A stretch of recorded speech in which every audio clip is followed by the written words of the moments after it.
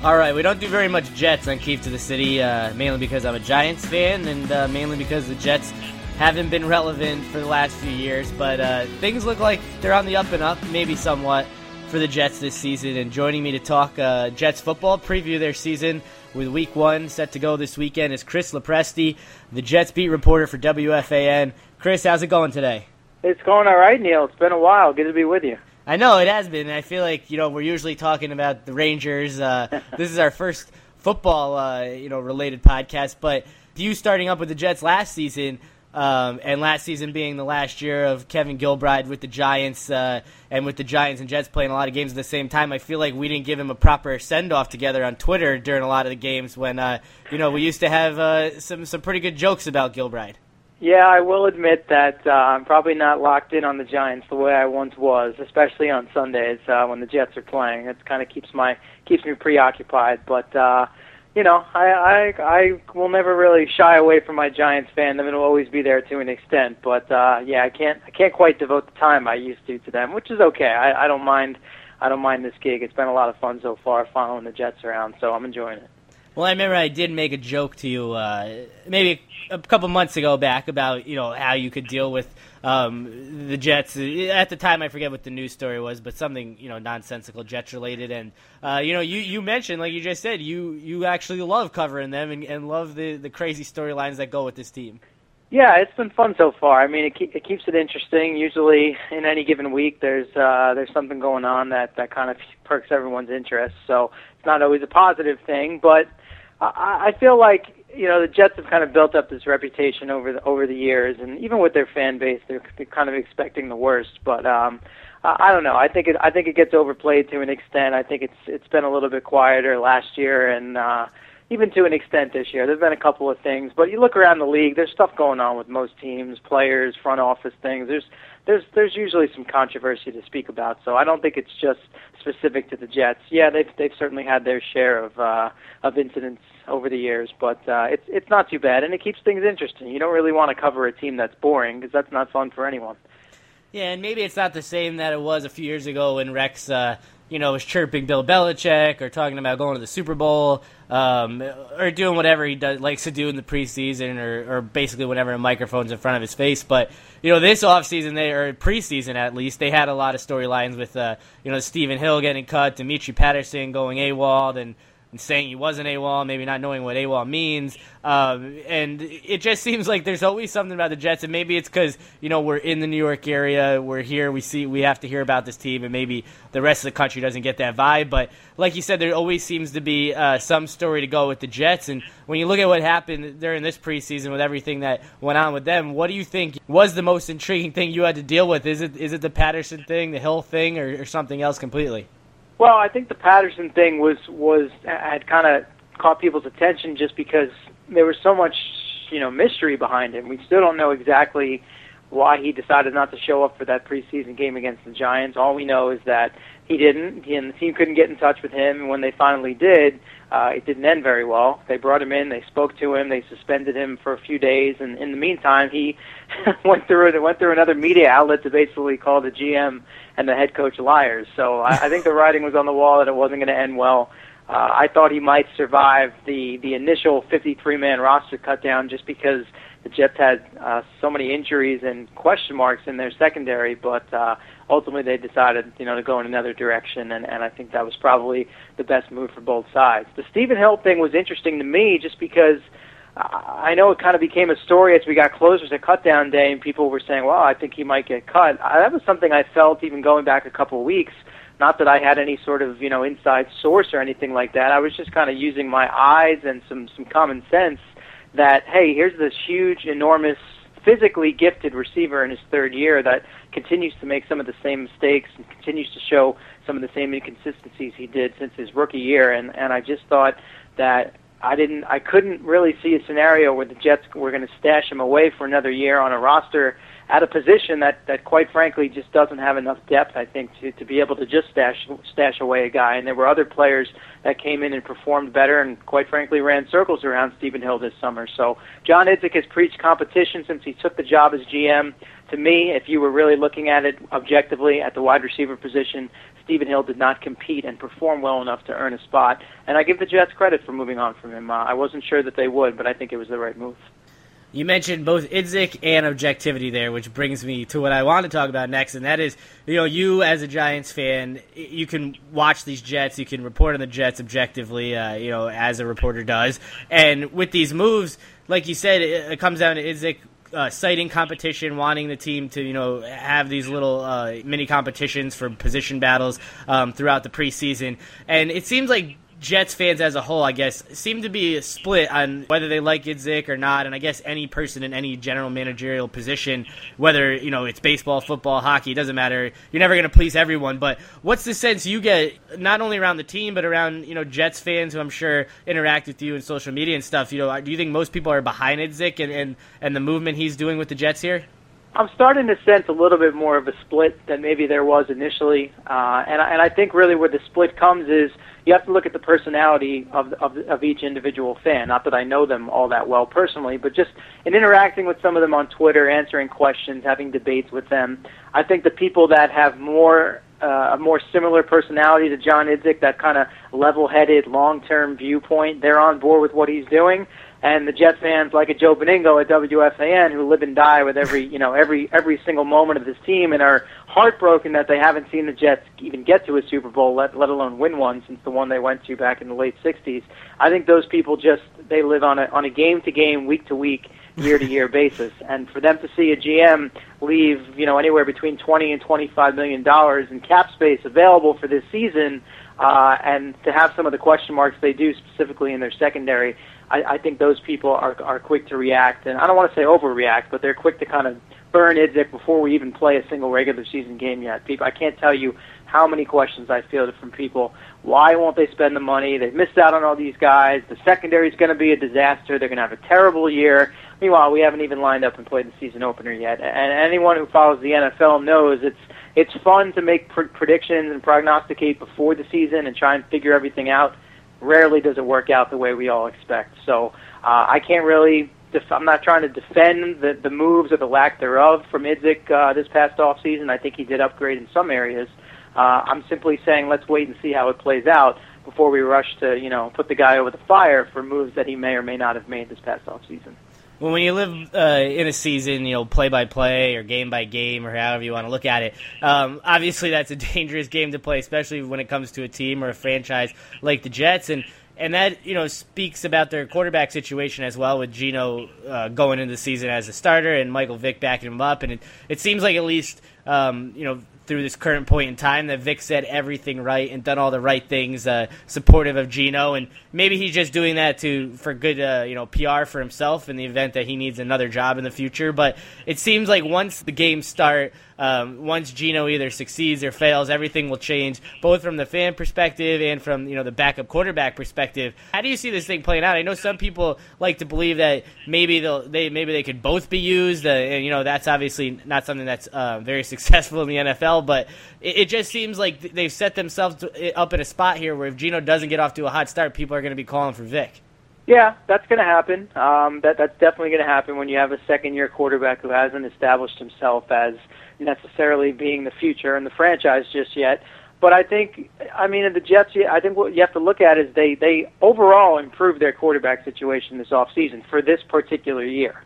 Mike Vick is a clear upgrade over a Matt Sims, a Mark Sanchez, whatever name you want to give me, whoever they've ran in here the last couple of years. So I think they were encouraged by the way Geno finished the season. They obviously set things up for him to win the job this offseason, and him getting as many first-team reps as he did and performing well in the preseason. So so far he's done everything they've asked. So it's sort of riding that momentum as we head into the regular season. But I think it would be foolish for the Jets to think, hey, this is definitely the guy based on what they saw last year. So they went out and decided, hey, we need to have a backup that we feel better about, that if things are not going well for Geno in a particular game or a particular stretch in the regular season, we can turn to this backup and feel confident about him coming in, making some plays, and maybe winning a couple games for us. And I think that's exactly what Mike Vick can be at this point in his career. He is 34. There are some warts and some red flags that have popped up over the last few years based on his performance, whether it be his inability to stay healthy, turning the football over. But what he's displayed since he's come in is that he still has a very strong arm. he's still very athletic and can make plays with his legs. So I think that offers the Jets obviously a lot of versatility. Geno is going to be the guy for now. I anticipate him having a much better season than he did last year. Not that his stats really could get much worse if you look at them overall on paper last year. But I do expect him to make strides and take steps forward. Will you see Mike Vick at times? Possibly. I don't know that you're going to see them use them as a quarterback tandem. What you might see is in a particular game, if Geno's struggling and they need a bit of a spark to start a second half, maybe they turn to Vick at that point. But I'm of the belief that if Geno Smith doesn't suffer some sort of serious injury, I do believe that he'll start all 16 games again. And I think this offense will show that they're ready to take the next step. And there'll be a reason that the Jets can, should be, in my opinion, in the hunt at least for a wild card spot as we move towards the second half of the year.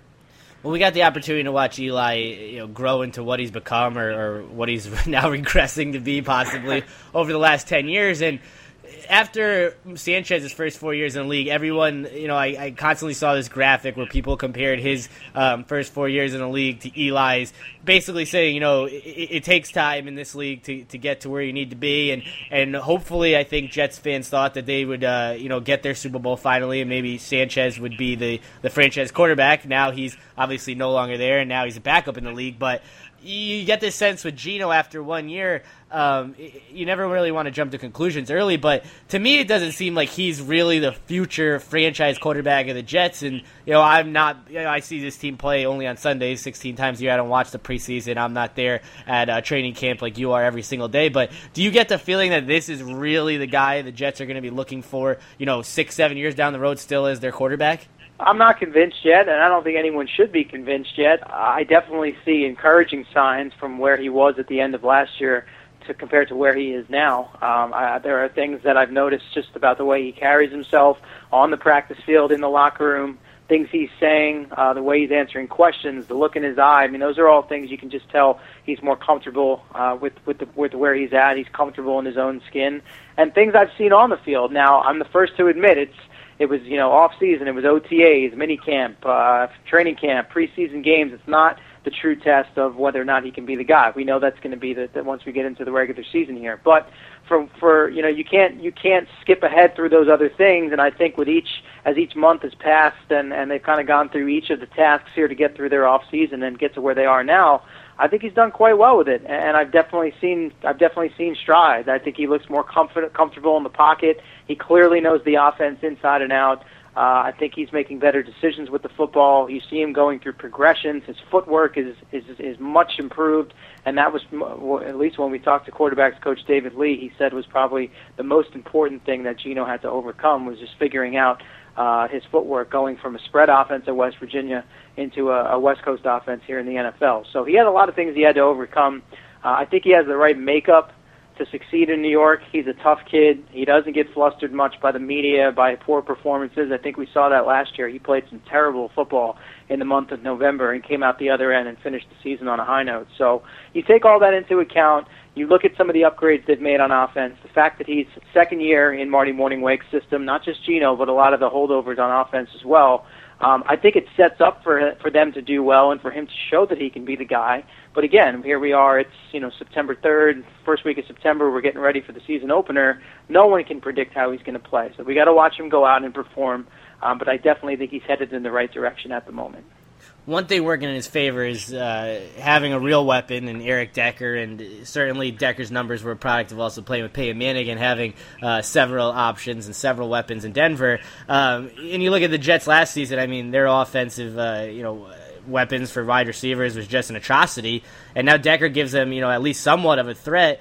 But is this sort of, the similar situation with having with Jennings when he leaves Green Bay and goes to Minnesota and his production declines? Obviously, he's no longer in the Green Bay offense, no longer with Aaron Rodgers. Obviously, Decker's going to have a setback of some sorts because he's no longer with Peyton Manning, but how much of a setback is it going to come now with Geno and not Peyton? Yeah, I mean, look, he's not going to put up those eye-popping fantasy numbers that he did in Denver, and it's a product of a lot of things, whether it's the system, the change in the difference in quarterbacks, the fact that the Broncos threw it as much as they did last year, and the Jets are never going to come close to as many pass attempts as the Denver Broncos had last year. It's just not going to happen. So, from a fantasy standpoint, yeah, I wouldn't be looking to draft Eric Decker quite as high as you would have had he been still in the Denver Bronco offense. But what he brings is, an established veteran presence, a guy that knows how to get himself open, runs good routes, has consistent hands. He's been a red zone threat for pretty much the duration of his career, even when he had Tim Tebow throwing him footballs in Denver. So, I don't know that he's going to finish atop the wide receiver charts. Maybe he's not going to statistically grade out as what you would consider a number one receiver. But compared to what the Jets have, you bring a guy like that in, he instantly becomes their top target. There's no doubt about that. And I'm anxious to see how the rest of the offense kind of molds around, what Geno and Decker are doing. I still think they have question marks at receiver. Jeremy Curley is a nice player, slot guy, dependable on third down, but, can he be a consistent contributor? Can he keep himself healthy? He missed 4 games last year. They lost all 4 of them. I don't think that was a coincidence. They don't have much depth in terms of established players after that at receiver, but I think what they do have, and it should help Decker, should help Geno, should help the offense in general, is a very strong backfield when you add Chris Johnson to the mix with Chris Ivory and Bilal Powell. And in terms of the passing game, I'm anxious to see these tight ends. The Jets are really high on all 3 of their guys, Jeff Cumberland, Jay Samara, who's their second-round pick, and Zach Sudfeld, who's just a beast of a human being.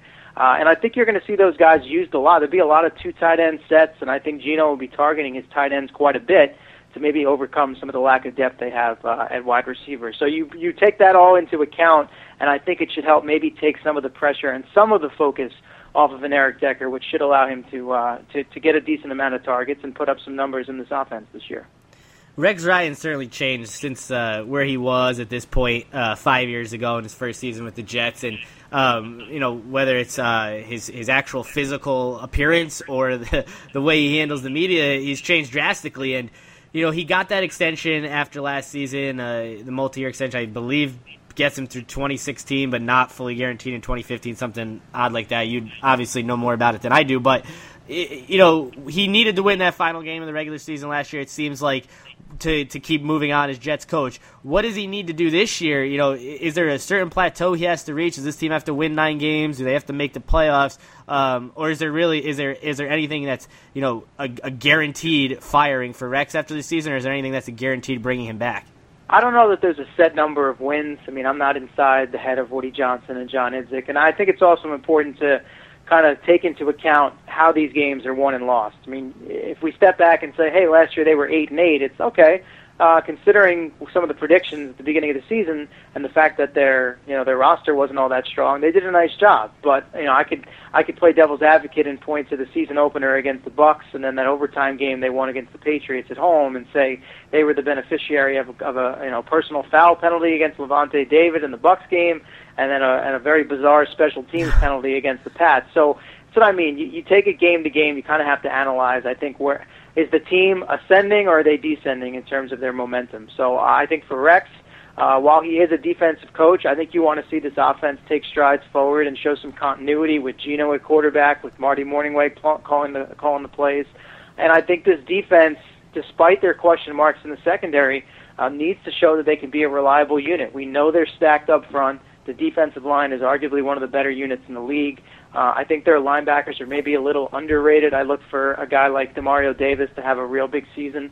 So they have some pieces on defense. So I just think the team needs to show some more consistency. Under Rex Ryan, when they win a game the following week, they've struggled to stack wins. So you'd like to see them put some runs together. I think that the roster has 10-win talent. It's a very tough first-half schedule. I don't know that they get to 10 wins, but they should be in the hunt for a wild card spot as they come down the end of the regular season, where their schedule, at least on paper, is softer. So if he's not in playoff contention and he misses out for a 4th straight year, despite whatever their record might be, that would certainly raise an eyebrow, and it wouldn't surprise me if John Idzik decided to pull the trigger, make a move, and bring in a head coach of his own. So, again, we'll have to see how the course of how the ebb and flow of the schedule goes. I don't think that there's set criteria. So I'll kind of be keeping an eye on just an overall synopsis of where they're at the end of the year. Well, I'm sure some Jets fans would like to share your optimism because 10 win potential. I mean, when you look at this team, and certainly Oakland, I saw hasn't won a game in the Eastern Time Zone in like 5 years or something. But after that, this 6-week stretch, basically a gauntlet with Green Bay, Chicago, Detroit, San Diego, Denver, New England. I mean, you don't really want to look ahead and say win here, loss there, and it's more about when you play teams in the season and not who you play. But that's pretty much one of the toughest stretch I've seen for any team in a long time.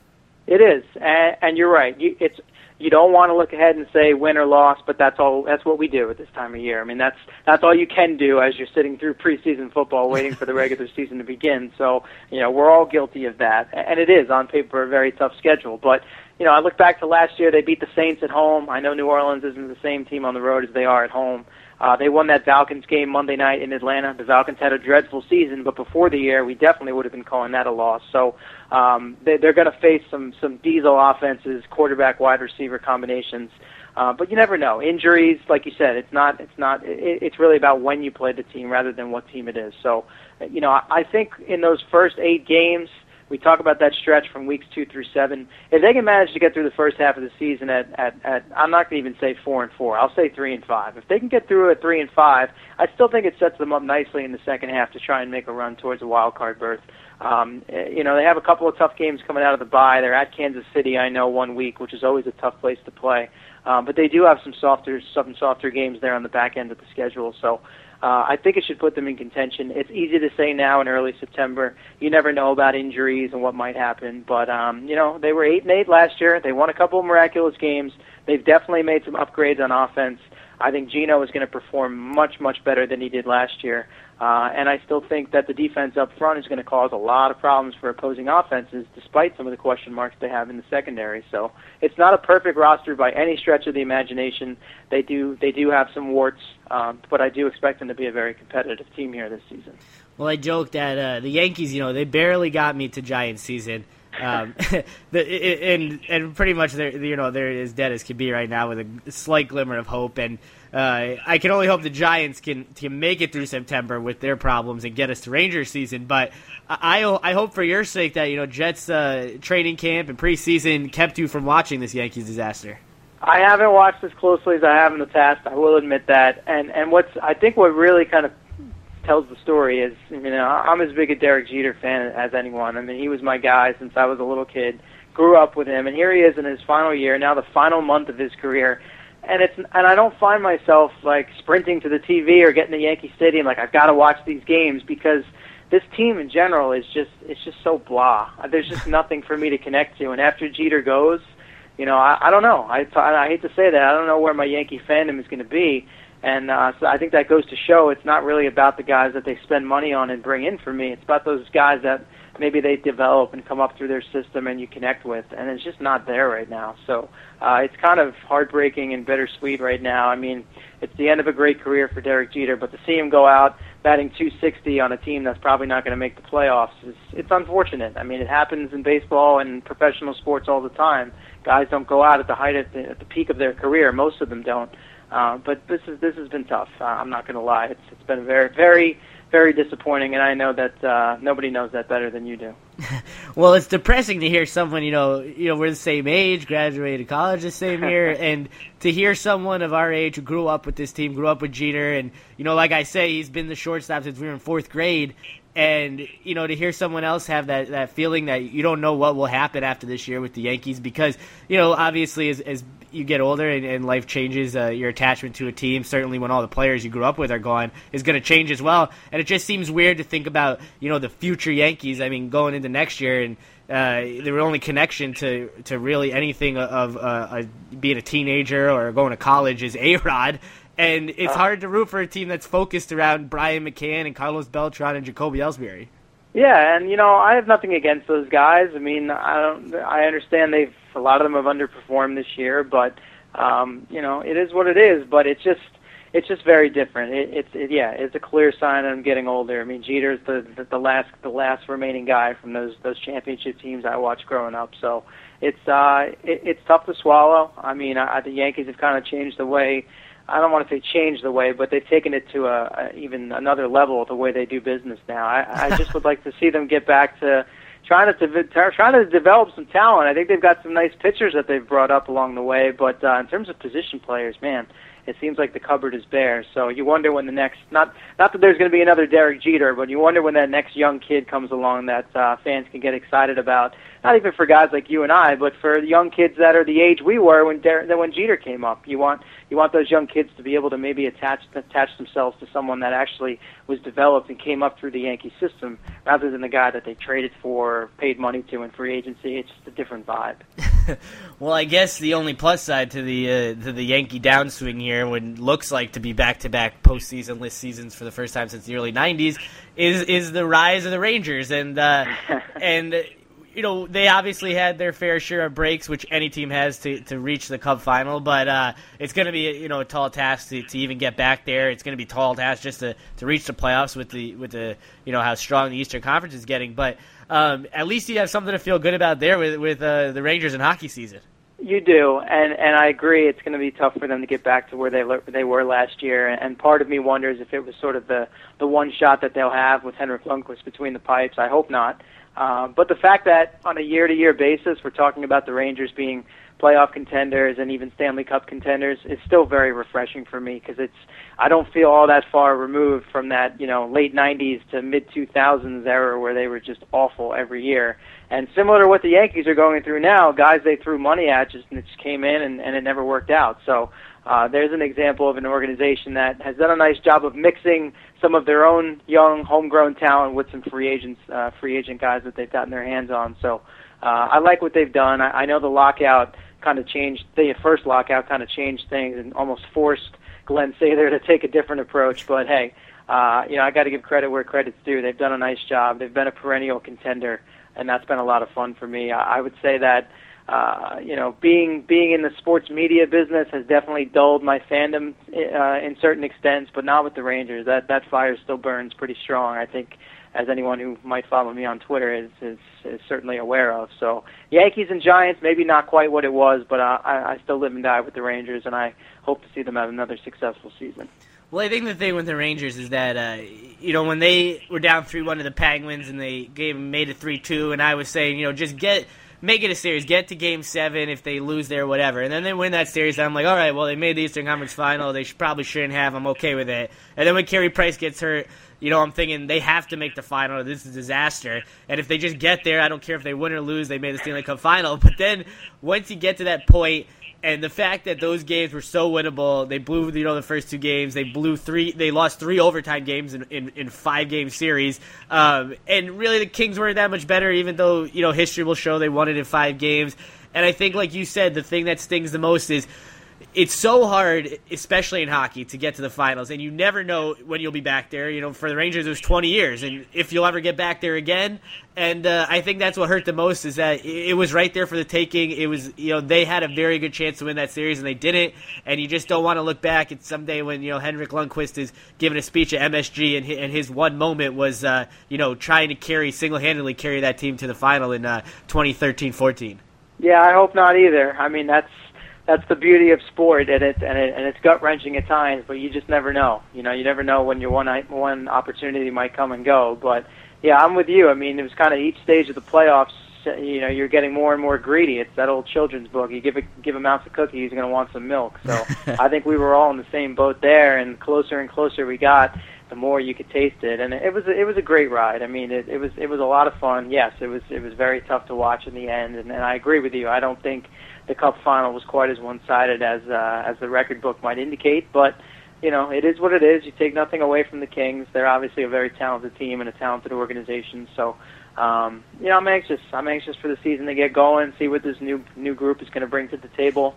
If they can recapture some of that magic, if what Lundqvist still has left. I mean, obviously he should still have a lot left in the tank, but we know he's a very emotional guy that sort of lives and dies with each of these springs when the Rangers get to the playoffs. So I hope he was able to get away from it from a little while, refresh himself, and come back and try and backstop this team back into the Stanley Cup Final. But we're a long ways away from that. We got to see. Hopefully they can get themselves off to a better start this year than they did last year. That would certainly go a long way in helping them get back, but we'll see how it plays out. All right, Seal. Well, we'll have to talk again at some point during the season, get a little Jets update. And now that hockey's only, basically 4 weeks away from starting, we'll get you back on, talk Rangers. We'll get Monzo in the mix, Carver, and, hopefully the Rangers do give us a good winter and give us something to look forward to as we head to next spring. But, it's good to hear from you, and, we'll have to talk again this fall. Sounds good, Neil. Thanks for having me. It was a pleasure.